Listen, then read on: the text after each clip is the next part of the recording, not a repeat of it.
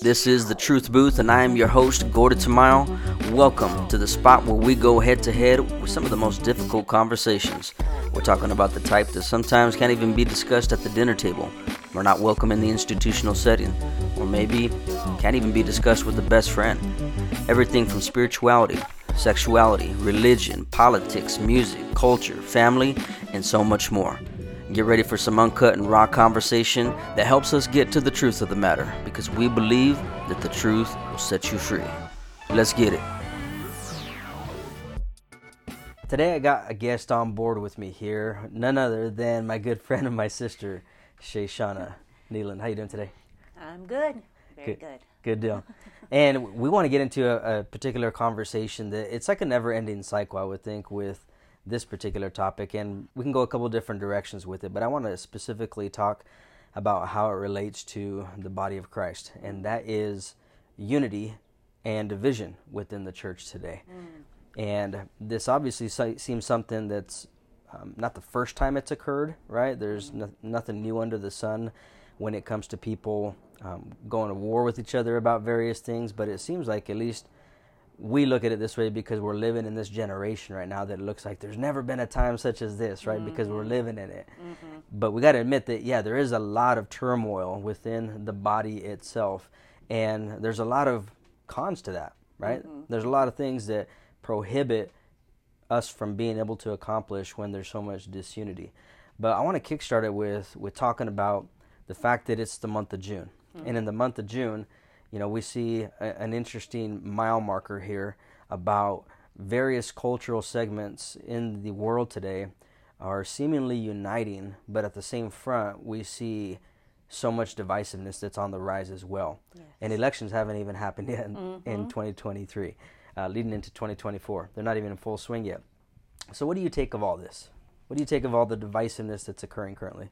Well, like you said, the first thing that comes to my mind is way back in Genesis, Cain and Abel. It's, you know, there's been that spirit of disunity that really prompted, if you will, an action that really brought a next level of division when, you know, Cain decided to take the life of his brother. This is not new, and the human nature does have a tendency to continue to follow in patterns that have been.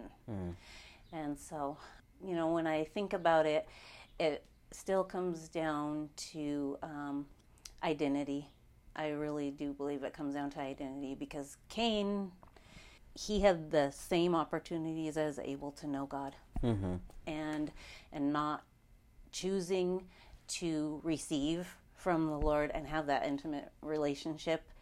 That really is what caused all of those insecurities within him, to want to give a better offering, or give, why didn't you accept what I gave? Why was mine not okay? Things like that start way back in the, you know, in the beginning of just being insecure. So not really knowing who the person is.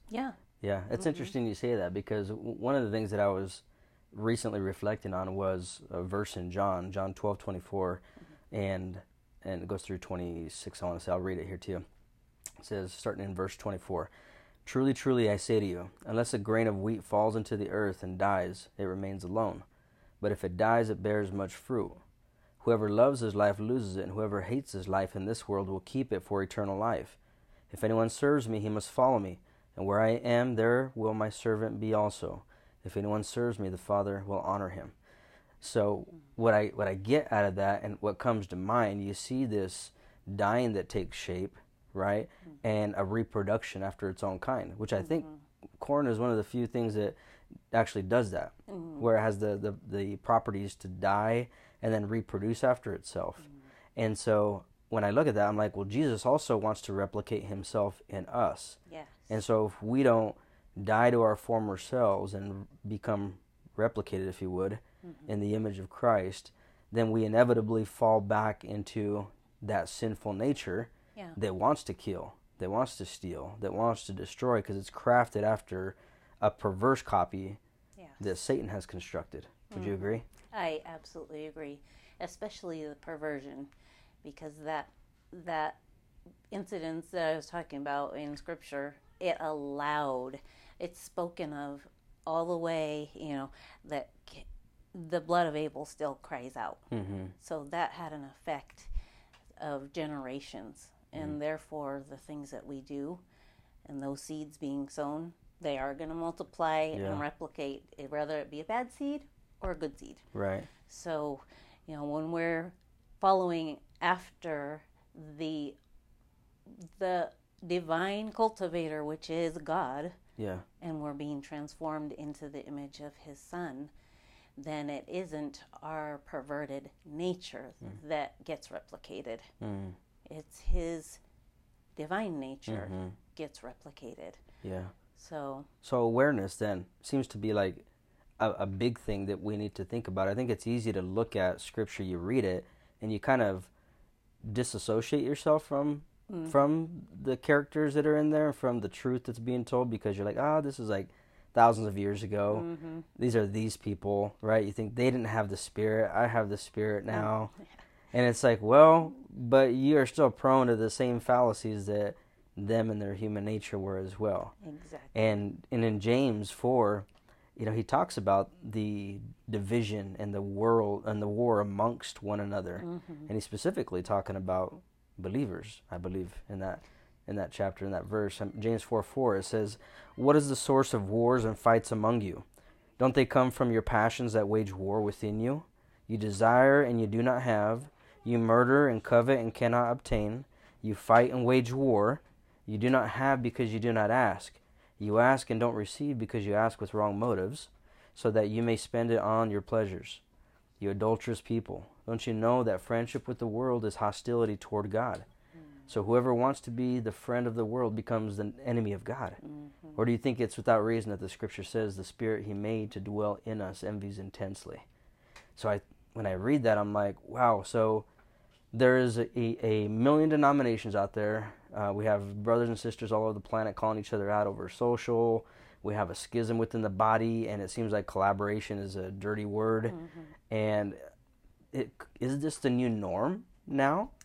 There's a lot of people who claim to be believers and Christians, but one of the things that Jesus himself said, go into all of these nations, teaching them to obey what I have commanded. Right. And so again, we come back to that seed, the seed that's planted in us at that time of giving our lives to him is the Holy Spirit. So, and he's holy. So we're set apart. We're not supposed to look like the world.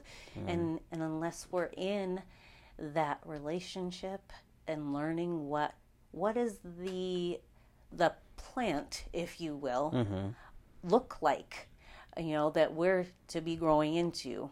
Yeah, that makes a lot of sense. It makes me think of, without knowing what's in the Word, how are you going to know who you are, and how are you going to know what's commanded of you, or in what format you're supposed to be fashioned after, right? Exactly. In Jeremiah 6:16, it says, "This is what the Lord says, stand by the roadways and look, ask about the ancient paths, which is the way to what is good, then take it and find rest for yourselves. But they protested, we won't." So again, it goes back to, like, it's been a continual combat of humanity to take the road that the Lord says to find, the narrow path, to do what is right.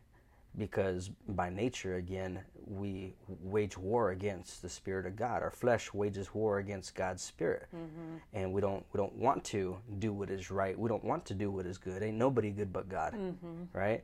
And so I see that reflective in this battle that we're experiencing, even within the church itself. Because just because somebody is born again does not mean that they cannot have a propensity to seek after their own desires, right? And it's only the Word itself that leads us back to what's that straight path, what's that narrow path, because it warns us not to, lean into our own understanding.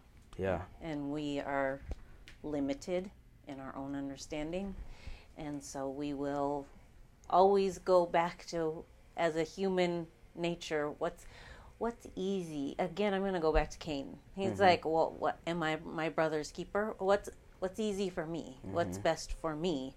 And the word really challenges us to, as it says, do the opposite, really. The things of the world are opposite and contrary to the way Jesus came and showed us how to live our lives. Yeah. And so we're constantly in that battle of our flesh no matter what.